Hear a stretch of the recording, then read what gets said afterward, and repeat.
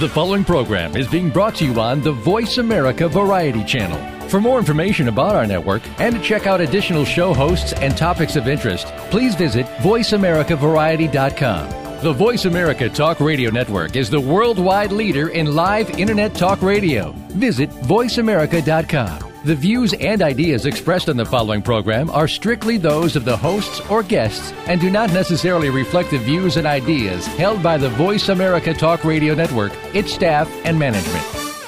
Help! I need somebody. Help! Not just anybody. Help! You know I need someone. Help! Welcome to Family Caregivers Unite with Dr. Gordon Atherley. Family caregivers don't have to be alone in their experiences. You will hear from experts and other caregivers facing the same issues that you may be facing. Now, here is your host, Dr. Gordon Atherley. Welcome to Family Caregivers Unite. This is Dr. Gordon Atherley, your host. I am a physician trained in Britain and living in Canada. And since retiring from medical practice, I've become an activist for family caregiving, which explains the name of the show, Family Caregivers Unite. Now, today's episode is about family caregivers and the latest research. See, breaking news about medical research bombards family caregivers, the family members they are caring for, and for that matter, all of us.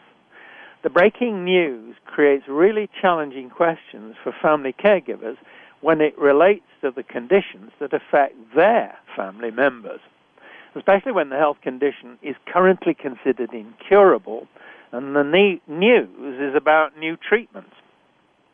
The kind of questions that challenge family caregivers include, what are the implications for our family? What action should I, the family caregiver, take? Where do I turn for a second opinion on the breaking news? Now, to explore these and other questions, I'm welcoming Dr. Kim Bercovitz and Craig Thompson. Now, first of all, let me give you the background for Dr. Bercovitz. She's a medical sociologist with a PhD in community health. She's president of the Research Doctor, Inc., a company specializing in patient-centered market research and community outreach. Prior to founding the company in 2005, she spent 20 years working with hard-to-reach populations, and this was through her position as a National Cancer Institute of Canada postdoctoral fellow and researcher at several Toronto teaching hospitals. She holds adjunct faculty appointments at the University of Toronto's Dalla Lana School of Public Health and York University's Faculty of Health. She's trained at Harvard in community mediation and negotiation for difficult situations. She's recently launched the Patient Pages, an online resource and community. Its first site is focused on children and youth and their caregivers. Craig Thompson is a professional engineer and certified mediator. He's 25 years of experience marketing, communications, and information technology. He works as a freelance digital producer specializing in online support tools for the healthcare sector. He's family caregiver for a sibling diagnosed with lymphoma, and he's support coordinator for a friend diagnosed with breast cancer. He's executive producer of SharingStrength.ca, a Canadian online resource and support community for women and caregivers affected by breast cancer. He's board vice chair at Progress Place Community Centre, a recovery centre and clubhouse in downtown Toronto for people with serious and persistent mental illness. He sees online support as a use of technology that provides a bridge to establish relationships and create experiences between people. So, Kim and Craig, welcome to Family Caregivers Unite. Thank you, Gordon. Okay. Now, I'm going to start with Kim first, please. Please tell us a little bit more about your background as a professional researcher and anything about your experience with family caregiving. Kim? Okay, well, I'll start with the latter. In terms of the extended family caregiving experience, in my extended as well as in my immediate family, members have been afflicted with a range of diseases, from dementia, heart disease, various cancers, chronic sinusitis, etc. And it's really these experiences that have informed what I call an emotionally intelligent approach to my research business.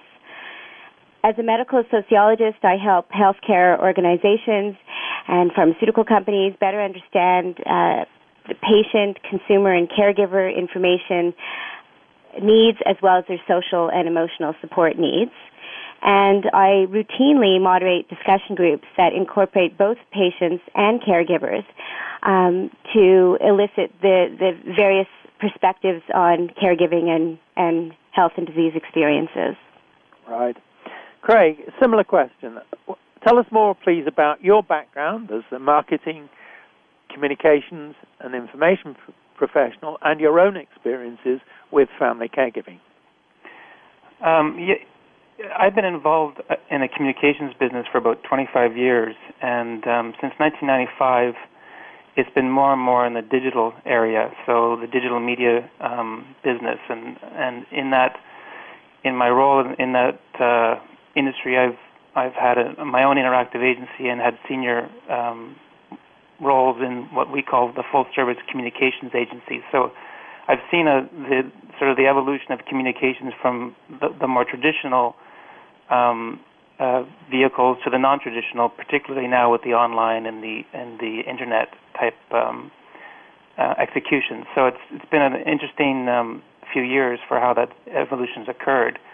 I currently work with a variety of private and public organizations that specialize, and I specialize in healthcare-related projects. So, in particular, what interests me a lot these days is the patient support and caregiver support communications that goes on between organizations and the patient-caregiver communities. In terms of my personal experience with caregiving, I have a brother who was diagnosed with lymphoma last year, and I was very much involved in, he was actually in the U.S. at the time of his treatment, of his diagnosis. I was involved in the, if you can call it, repatriating of him back to Toronto for treatment so he could be around family and friends, and have essentially become his co-pilot in the treatment journey that he's been going through, and attended all of his sessions with his oncologist and radiologist and all his ologists to date. I also have a very close friend who is experiencing her second bout of cancer in as many years, and while she has a very strong circle of family and friends around her, the role that I've been playing is more as a technical co-pilot, if I can call it that, in that I've set up an online support community to allow the people around her to coordinate our activities to help her in the best way we can. So that's my experience with caregiving. Great. Kim, please tell us, let's get into now the question of family caregivers locating information, the information they need to follow up on media reports, on the new research, where the new research could affect the family members they're caring for. So how do family caregivers locate that crucial information for them? Okay. Well, caregivers, along with the patients for whom they're caring, are very much wired in. According to a U.S. study, it's called the Pew Internet Project, 61% of Internet users have searched online for health information, and 52% of all inline health inquiries are on behalf of someone else. So the caregivers are researching on behalf of families and friends. So, when we're thinking about seniors not being online, well, they are. But if they're not, then their caregivers certainly are. And it comes as no surprise that the number one place that caregivers are going is Dr. Google. They're basically typing in the disease and the drug name, and sometimes even the doctor's name on the Rate Your MD site to locate the information. And whatever sites come up, usually on the top two screens of Google, and primarily the top screen, is what they read. And as a note, they're not necessarily Googling Canadian or American disease-related organizations like the Heart and Stroke Foundation of Canada or the U.S. They're typing in their disease and the drug name, and whatever comes up is what they're reading. Right. Craig, I want you to tell us, please, about the way in which communications methods are used to help family caregivers understand the implication of new information about, conditions that affect the family member they're caring for. Craig? Well, I guess there's really two ways as a communications person that we approach this, and we sort of, in the traditional and non-traditional methods. In the traditionally, there's a lot of effort put into creating, print materials and so forth for doctors that they can make available to their patients at the clinic, all the way to, seminars and information sessions at hospitals for those patients and caregivers who are recently diagnosed and are looking at undergoing some kind of treatment protocol. And it goes all the way. So those are, very traditional. Some of the more non-traditional are in the online space, where Kim has mentioned that, where information is put out online, and organizations try to make it available by making sure that it's searchable and indexable by Google, the creation of online peer support communities, and even social media initiatives like tweet chats and so forth. And that doesn't also include some of the less formal grassroots initiatives driven by the actual patient and caregiver communities who take it upon themselves to do things like pamphlet services and calling circles, meet and greets, all that kind of thing. So it really runs the gamut of ways that we try to get information out. Kim, have you any views on what Craig's just been saying? I'm sorry?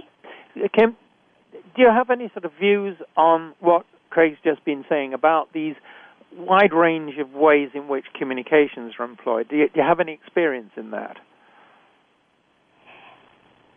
I think I would corroborate what Craig had said in terms of the information resources being available both through online venues as well as offline through patient associations and advocacy groups. Right.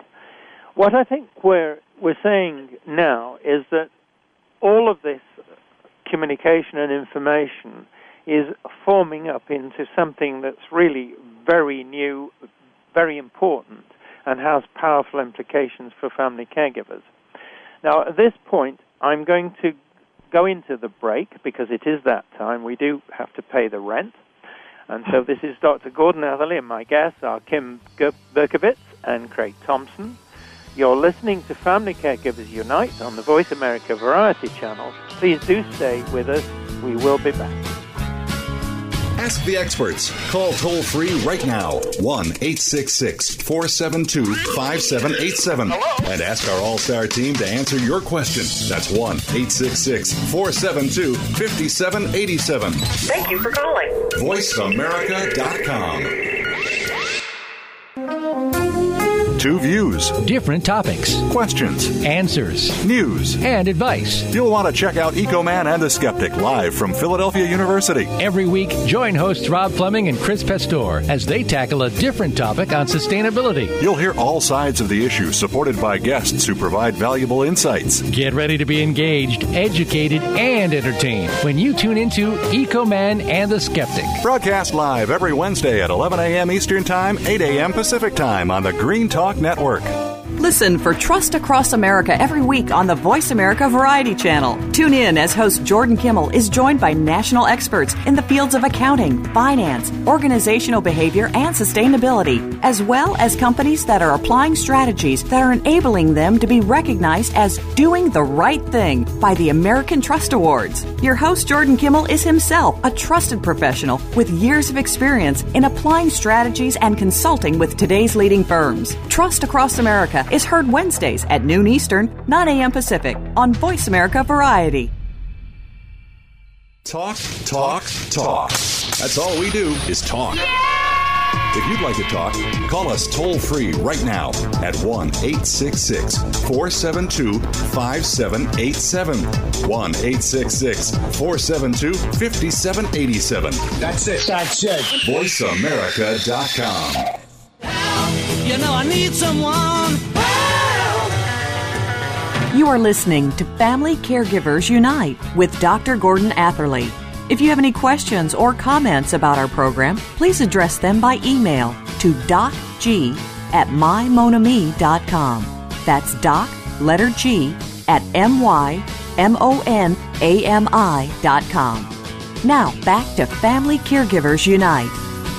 Welcome back to our listeners to Family Caregivers Unite and our two guests, Kim Bercovitz and Craig Thompson. Our topic is family caregivers and the latest research. So now let's explore the ways in which family caregivers seek, need, and use information about new research that possibly has important implications for the persons they're caring for. Kim first. How do family caregivers do their own research into breaking news of research? And can you give us any examples? Well, what caregivers are doing is they're often visiting static as well as more interactive websites. And by static, I mean information websites where they seek out information about the patient's condition, treatment, symptoms, or any clinical trials. And they're also going into the Web 2.0 sphere, which is more interactive sites where there's an exchange and sharing of information and support through blogs, podcasts, photo sharing, videos on YouTube, chat rooms, discussion forums, and various social networking sites. Now, they go into either disease-specific groups or general groups, such as on Facebook. There's disease-specific groups, believe it or not. What also has come up quite a bit in my research is caregivers going into Wikipedia, wikis, which for many who aren't as informed are regarded as an encyclopedia, an authoritative site, and it's not, because anyone can input and edit information. Also, online has not replaced traditional paper booklets and information sources, and caregivers are still desiring booklets and information materials given by their doctor or healthcare providers, but it's often lacking in medical clinics. And they are calling patient associations, such as cancer societies, for information and support. Okay. Craig, let's talk about the research and similar organizations that actually possess the information that family caregivers need. How do these organizations communicate with the family caregivers, and how well do these communications work, in your opinion? I think it's important that we sort of understand the environment that the research organizations, which would include pharmaceuticals and device manufacturers, work within, particularly in Canada. It's a relatively restricted environment in terms of what they can and cannot say. So that's always the challenge, and some sort of feel they're being asked to communicate with one hand tied behind their back. And that's quite a different environment here in Canada than it is, say, in the U.S. But what we do see happening in terms of how it doesn't mean that they can't communicate. What they seem to be doing or wanting to do now is to approach it from the standpoint of being more than just communicating information about their treatments or their drugs, but trying to embrace the entire disease, if I can put it that way, and support the caregivers and patients at that level, as opposed to at the more minute level of their drug. And so I've seen more and more organizations moving in that direction, where they are trying to give patients and caregivers a lot more information about their disease that's credible and relevant to them in the Canadian healthcare experience, and create sort of the conduits to allow them to get access to the information that might not be so restricted or provided by organizations that's not so restricted as to what they live under. Right. Kim, I want to follow up on what Craig's just been saying. He's described to us types of information that the people who possess it are trying to provide. What do we know about the types of information that family caregivers are looking for? What types do they find most useful, least useful, most credible, and least credible? Kim? Okay, so I'll start with the most useful information, which builds on what Craig had been talking about. Caregivers are really looking for a gamut of information, from as basic as sort of the disease 101, information about the disease journey from diagnosis to treatment to remission or relapse or flare-ups. They're looking for information on treatments, diagnostic tests, clinical trial information, particularly in Canada, where caregivers are finding that it's not as accessible, information on symptoms and side effects. They're also really looking for health and wellness information about exercise and diet and vitamins, information about interpreting symptoms that patients are experiencing, and also seeking peer-to-peer information about tests and various treatments. And as Craig pointed out, they're looking for regionally specific information, Canadian information or provincial or state-specific information, specifically about reimbursement and access issues, as well as clinical trials and accessing those. Right. As far as least useful information, as Craig pointed out, any biased information coming from pharmaceutical companies that's not presented in a fair, balanced way, where there's one drug presented versus a range of drugs or treatment options, any information on drug promotions as opposed to information or education is not looked at favorably at all. It's very biased. And also where there's too much information, like a morass of information that caregivers just can't absorb. In terms of most credible information, any sites or information sources that come from medical associations, patient organizations, academic institutions, hospitals, cancer centers, information that's current, that's regularly updated, and also information that's referred by physicians and healthcare providers is looked at very favorably. In terms of least credible information, that's information that's exclusively sponsored by a pharmaceutical company as opposed to a pharma company in collaboration with a patient or healthcare organization, which is looked at favorably as long as it's collaborative and not exclusively a marketplace-driven biased source of information. Right. Craig, let's talk about research and similar organizations that have information. To what extent do they seek feedback on the credibility of information supplied to family caregivers? And when they do get that feedback, what use do they make of it?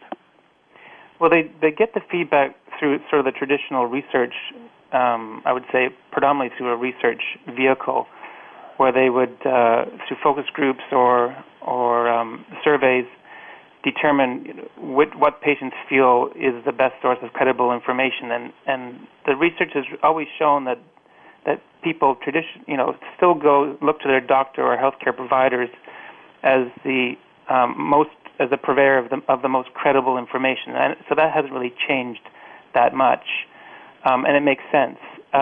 So in terms of how research and similar organizations make use of that, it's really as simple as trying to make sure that the healthcare provider has access to the resources and materials that they need to be able to communicate effectively with their patients. So it's really empowering those individuals with materials and tools to make sure that they can communicate effectively with their patients. Right. Kim, I'm going to switch to you now, and I have to say I'm afraid that we have only a fairly brief time for this question because I also want to follow up with Craig. Now, tell us what we know about the way in which family caregivers use the information that they find on these new healthcare things, and can you give us any examples? Well, they use the information by comparing notes with other caregivers in terms of options for treatments or clinical trials or that sort of thing. They're often trying to seek consensus of opinions from Internet postings, so they're going onto various sites to look for consensus. They're looking for confirmation about symptoms, what is normal, what isn't normal. They also use the information to prepare lists of questions for the doctors. And they use the information to really enhance their communications between the doctor and themselves in terms of being able to ask questions from a position of knowledge. They feel could enable doctors to take caregivers more seriously. Yeah. Craig, I'm talking now still about the research and those organizations that actually possess the information needed by family caregivers. How do they set about finding out what the family caregivers actually use it for, and what do they do to increase the usefulness of the information that they're providing to family caregivers? And do you have any examples?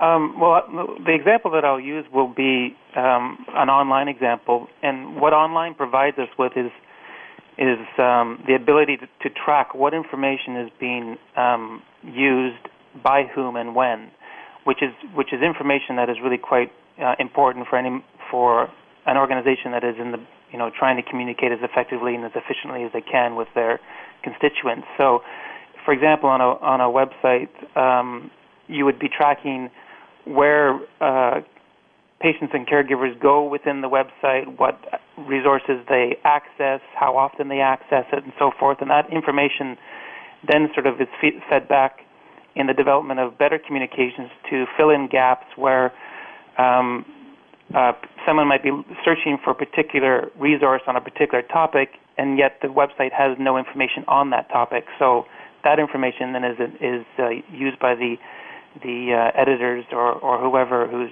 managing the community to find resources for those people. Right. Craig, are there any concerns about privacy? And I'm afraid you only have a few seconds to answer that very long question. Any issues about privacy occur in what you've been talking about? Well, I guess the privacy, pretty much everyone who's looking for information today is anonymous until they try to engage at the sort of a community level. So I don't think there is too many privacy issues when you're essentially searching for information.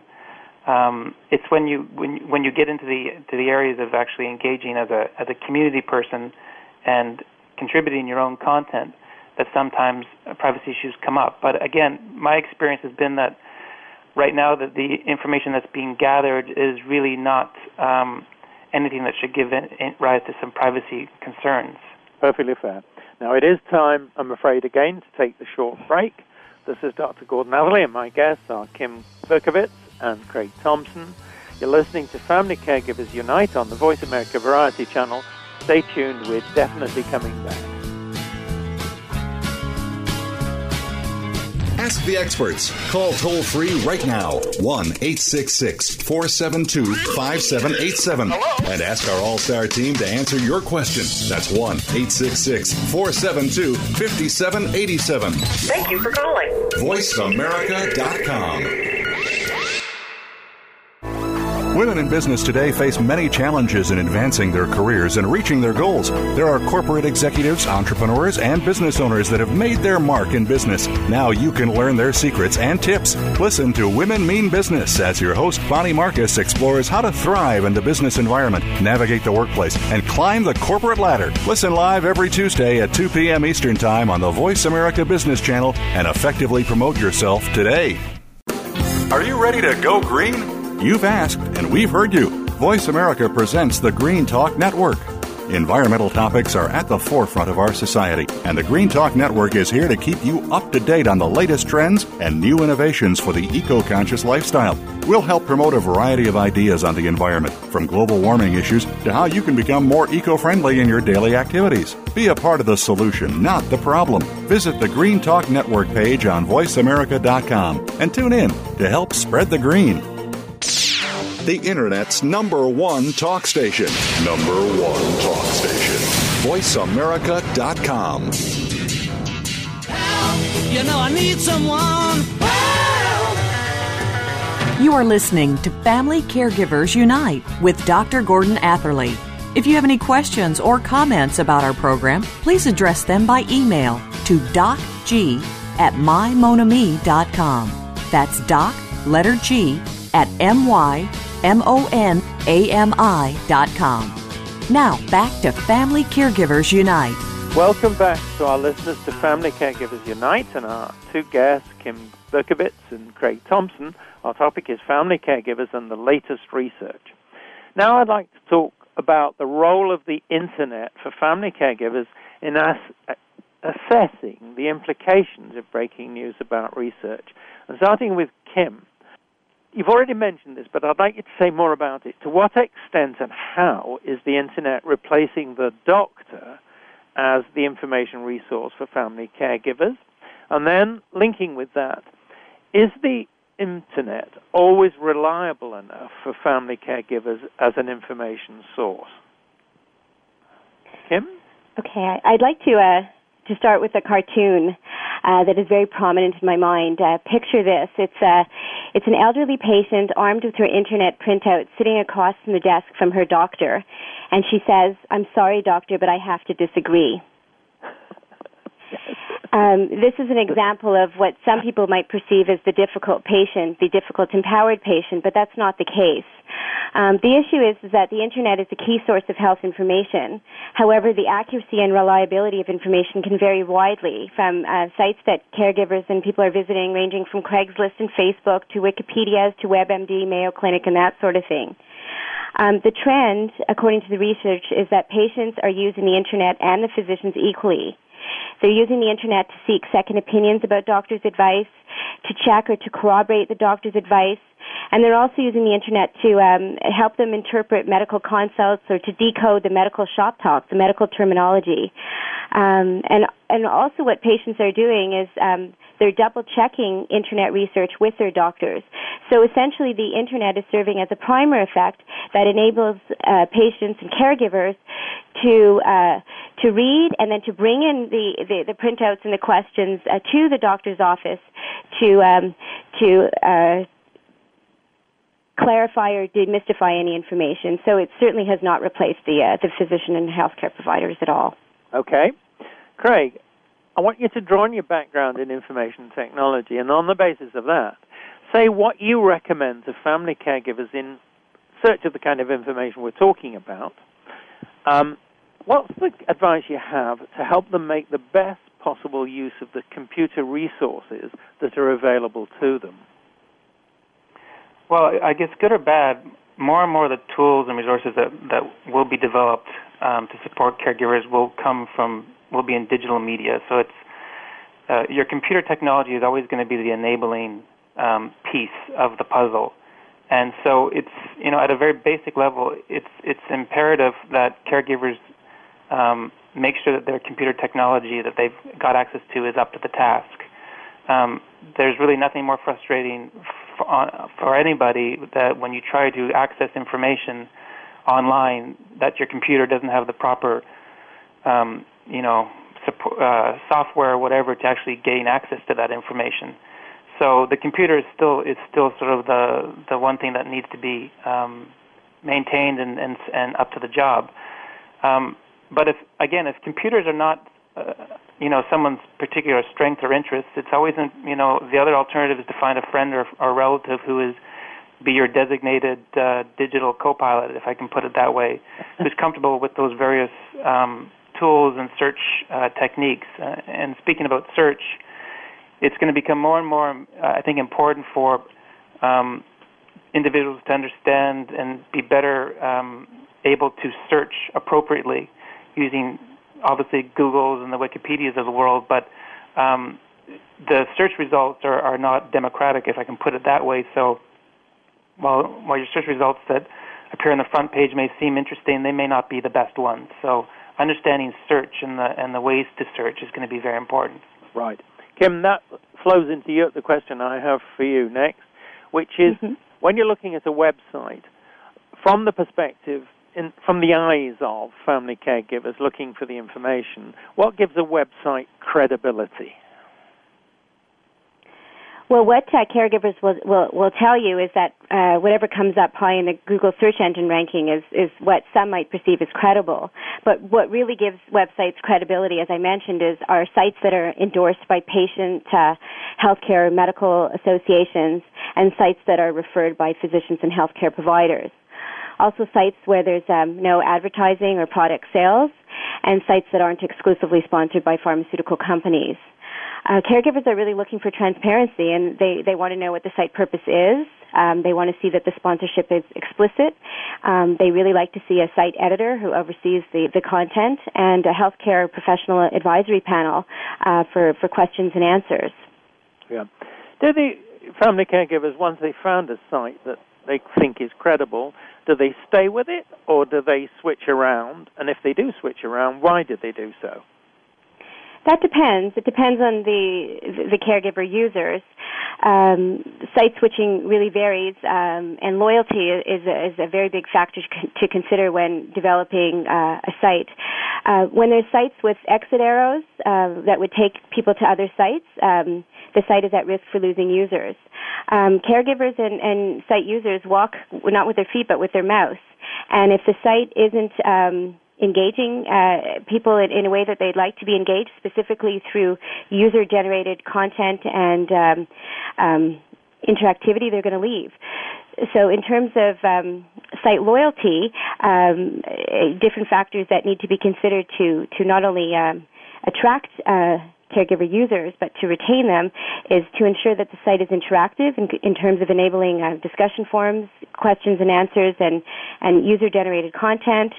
It needs to be dynamic with new and constantly changing information updates, the latest research news and videos.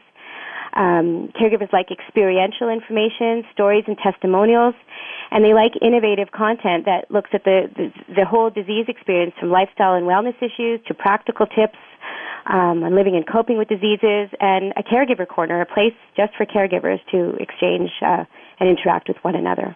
Right. Craig, I'm referring you to your work in what I'll call the mental health arena. What do you see as the particular value of the Internet to family caregivers whose family member is affected by a mental health condition? You know, when there's news of promising research and that news is reported in the media, well, how useful to the Internet, to these family caregivers, is the Internet? Craig? I think it's probably one of the most useful tools available to a family who's impacted by mental illness. I was at a conference last year in Montreal, which dealt solely with the role of Internet in treating mental illness, and it was attended by a real interesting mix of technology companies, healthcare professionals, and academics. And a lot of attention was spent on the power of blogging, that by people who were affected by mental illness, and the ability to tell stories and share experiences. That had a enormous impact on people, and provided that important sort of conduit, which didn't come with the stigma that can be associated with mental illness, and allowed caregivers to access information that they wouldn't have had the ability to access any other way. So I think it's going to be more and more important, even as we move into the Internet being delivered through our personal devices like mobile phones. There's a lot of work going on now in what they call collaborative care scenarios with your healthcare professionals, using mobile devices, from as simple as reminder applications that help someone suffering from a serious mental illness like schizophrenia manage their day-to-day routines, from all the way from taking their medications to making sure that they go and exercise. So I think it's going to have a fundamental impact on how family caregivers help their family member who's dealing with mental health problems. Right. Kim, we're still drilling down into the ways that the Internet and therefore websites are useful, relative to what I call new developments. What are the family caregivers actually looking for in the ways that websites present the crucial information they need? My research has shown that caregivers and users are looking for anything new treatment information, research, news updates. They're looking for disease information, both basic and advanced. So we're looking at the 101s and the 201s of disease information. They'd really like to read more about lifestyle-related information, exercise, diet, nutritional supplements, vitamins, alternative therapies. They're looking for planning tips, how to plan the disease journey, including what to do when there's relapses or flare-ups. Practical information, question checklists, treatment plans, record-keeping tools to chart the symptoms, side effects, etc. Experiential information, they're looking for stories and testimonials from other caregivers and patients about the lived disease experiences. Moderated venues is a very hot topical area in terms of a Q&A forum with a healthcare professional panel as well as moderated discussion forums. They're looking for caregiver support groups in terms of online discussion forums and peer matching, AV materials, videos, podcasts. For many caregivers can't attend conferences that are out of town. It's expensive and it's time-consuming. So videos and podcasts on the conference sessions given by these speakers would be very useful, as well as information. They're hungry and thirsty for information, downloadable information, links to other websites, credible websites, community events and resources, and an online resource library. Right. Is really key. Right. Craig, I want to ask you a question in a different vein now. This speaks to your experience, and also Kim has this experience in dispute resolution. As we all know, sometimes disputes arise within families over health conditions of a loved one. What role does dispute resolution play in such situations? Well, you're right when you say that this gives rise to a lot of, I'll more call it conflict within families when you're dealing with a loved one who's got a serious illness and you're really just wanting to help. To pick up on a point that Kim mentioned, that there is sometimes a differential in terms of the needs of caregivers to learn the latest and greatest treatments versus the patient themselves. And I've seen that tension even in amongst my own family where I'm driven to learn everything I can about my brother's condition, but he may not be in the same place that I am. So there is that tension that occurs. And with any kind of conflict, it's all about, to get past that, it's about finding that common ground so that you can find commonality in what it is that you're both trying to do. And sometimes that can be just as easy, just from listening and letting someone tell their stories. Which also has a role, in terms of online communities, that can be a place where caregivers and patients meet, and you begin to see and listen to the other side of the story and give you a better perspective on where people come at it.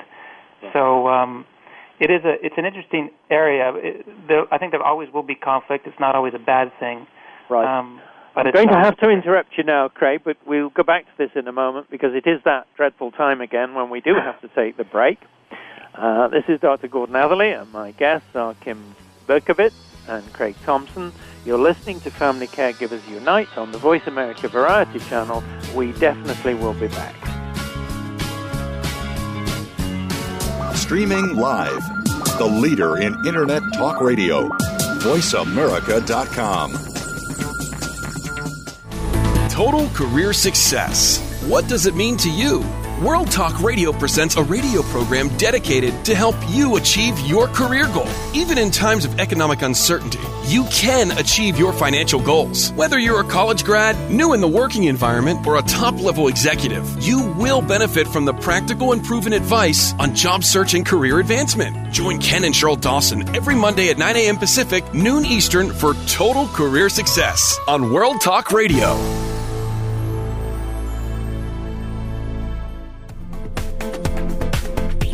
The Marsh Engel Show. Join the movement to empower yourself with the essentials of feminine power and success, and learn how women around the world are becoming more inspired, more influential, and absolutely amazing. Each week, Marsh sits down for an engaging conversation with women who are boldly committed to living their most amazing life. You'll discover ways to step into your greatest vision, deepen your relationships, and unleash your real creative brilliance. Get ready. It's time to jump into the conversation. That's Monday afternoons at 1 p.m. Pacific, 4 p.m. Eastern for The Marsh Engel Show on the Voice America Business Network. Talk, talk, talk. That's all we do is talk. If you'd like to talk, call us toll-free right now at 1-866-472-5787. 1-866-472-5787. That's it. VoiceAmerica.com. I need someone. You are listening to Family Caregivers Unite with Dr. Gordon Atherley. If you have any questions or comments about our program, please address them by email to docg@mymonami.com. That's doc, letter G, at mymonami.com. MONAMI.com. Now, back to Family Caregivers Unite. Welcome back to our listeners to Family Caregivers Unite and our two guests, Kim Bercovitz and Craig Thompson.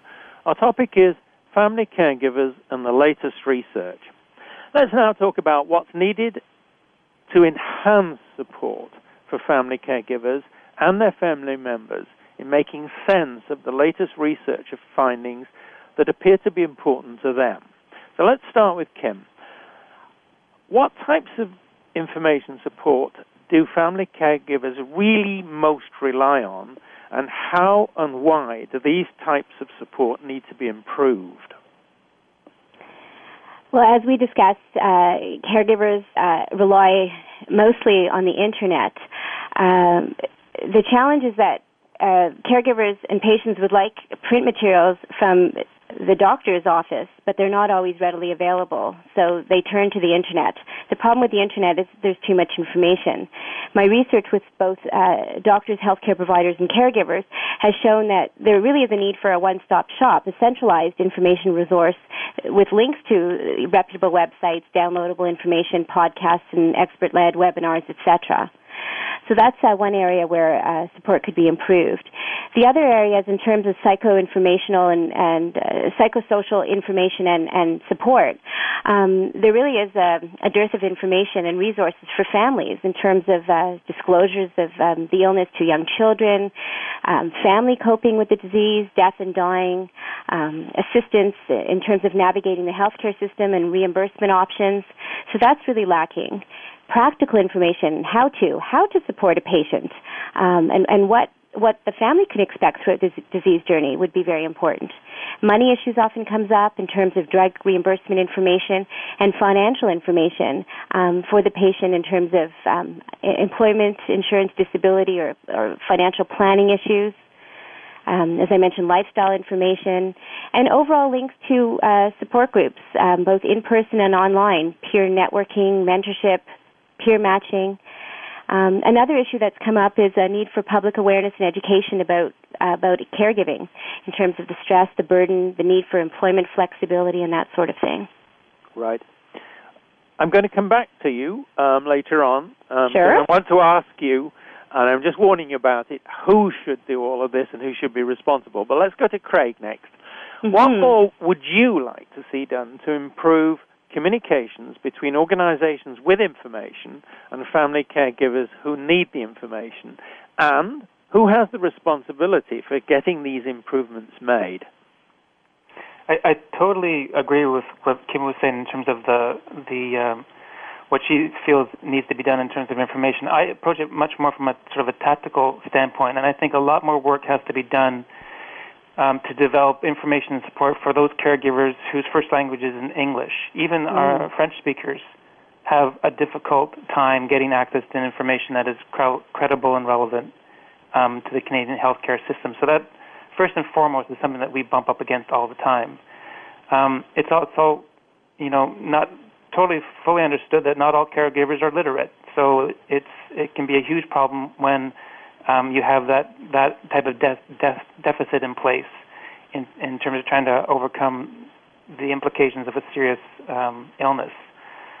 We also we should spend more time developing culturally sensitive communications to take into account, different learning styles and customs.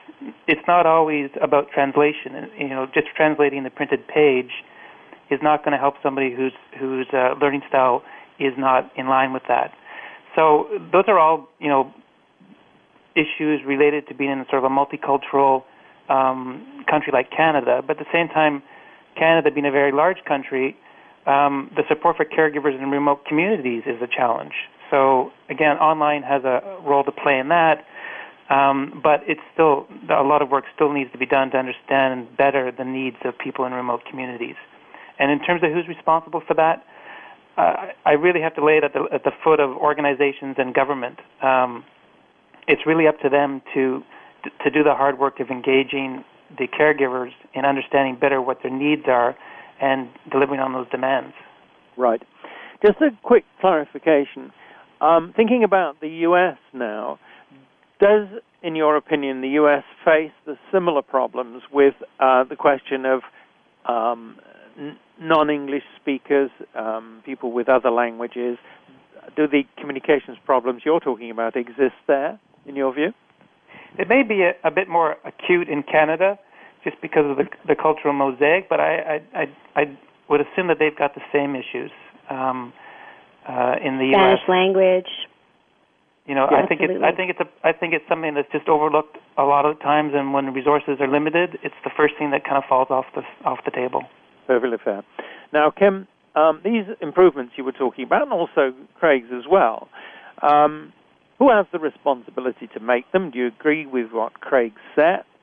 And that leads to another question, which is one of advocacy. And what's the role of the Internet for advocacy for or by family caregivers needing to interpret and act on, maybe, new information about the condition, the health condition that affects their family members? Who has the responsibility? Kim? Again, I would corroborate what Craig had said, that patient associations, disease associations, government should have an interest in patient education, empowerment, and advocacy, as well as physicians and healthcare professionals would have an interest in referring patients to information, support, and resources. The challenge, however, is that there's limited money, and the medical clinics do not necessarily have booklets of information to hand out to their patients. So then it falls on for-profit companies like pharmaceutical companies to, in collaboration with patient groups, so that it's unbiased, to develop these materials that could be distributed through physician and healthcare provider offices to patients. Right. I'm just going to continue to press you on this one. Let's talk about the advocacy. Is the Internet useful to family caregivers? And if I can just be light-hearted about this, but it's a serious subject, to say, this is family caregivers speaking, we're not being well enough served with information that we can understand and find useful. We want to do something about it, or we want to see something done about it. What about this advocacy role for family caregivers in this particular context? I think that there's a strong need for advocacy work, and it could be defined in various ways. First, there needs to be much more work, as Craig had pointed out, with literacy and cultural sensitive communications that meet multicultural, non-English speaking caregivers.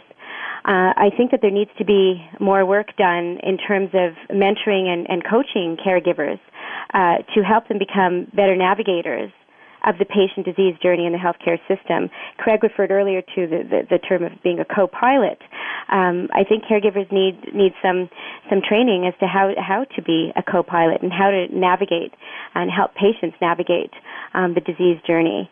A lot of work needs to be done in terms of training caregivers to be inquirists, teaching them to know how to ask the right questions.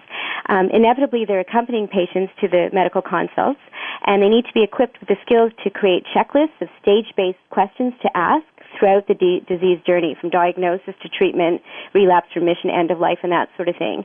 And, I mean, not only knowing what questions to ask, but a manageable number of questions to ask that could be handled easily by the physician within a limited medical consult time frame. Right. And also, caregivers need to learn to be, they need to be equipped with the skills to be a researcher, sort of playing medical detective work, how to read and interpret these research studies, how to read Internet sites with a more critical eye and to discern credible from non-credible information. Sure. Now, Craig, I'm going to ask you what you would like to see done by healthcare, and that includes doctors, hospitals, and the whole healthcare system, to improve its or their communications about new developments, and the communications are to family caregivers. So in other words, what would you like to see done, and who would you like to see doing it? Well, I'd like to see the healthcare industry see what we call the empowered caregiver or empowered patient as more a part of a solution and not a problem to be solved or a symptom of a broken system. Because, and I think you've mentioned this, Gordon, or written about it, that it is the future of our healthcare that depends on it, that the caregivers really are part of this, I think you referred to as an underground economy that's going on, that is really integral to how we deliver healthcare today. So, really, I think healthcare industry needs to be able to listen better and make decisions based on the input of that important constituency. It might sound crass, but it really is more of a customer-focused approach, and it wouldn't be a bad thing.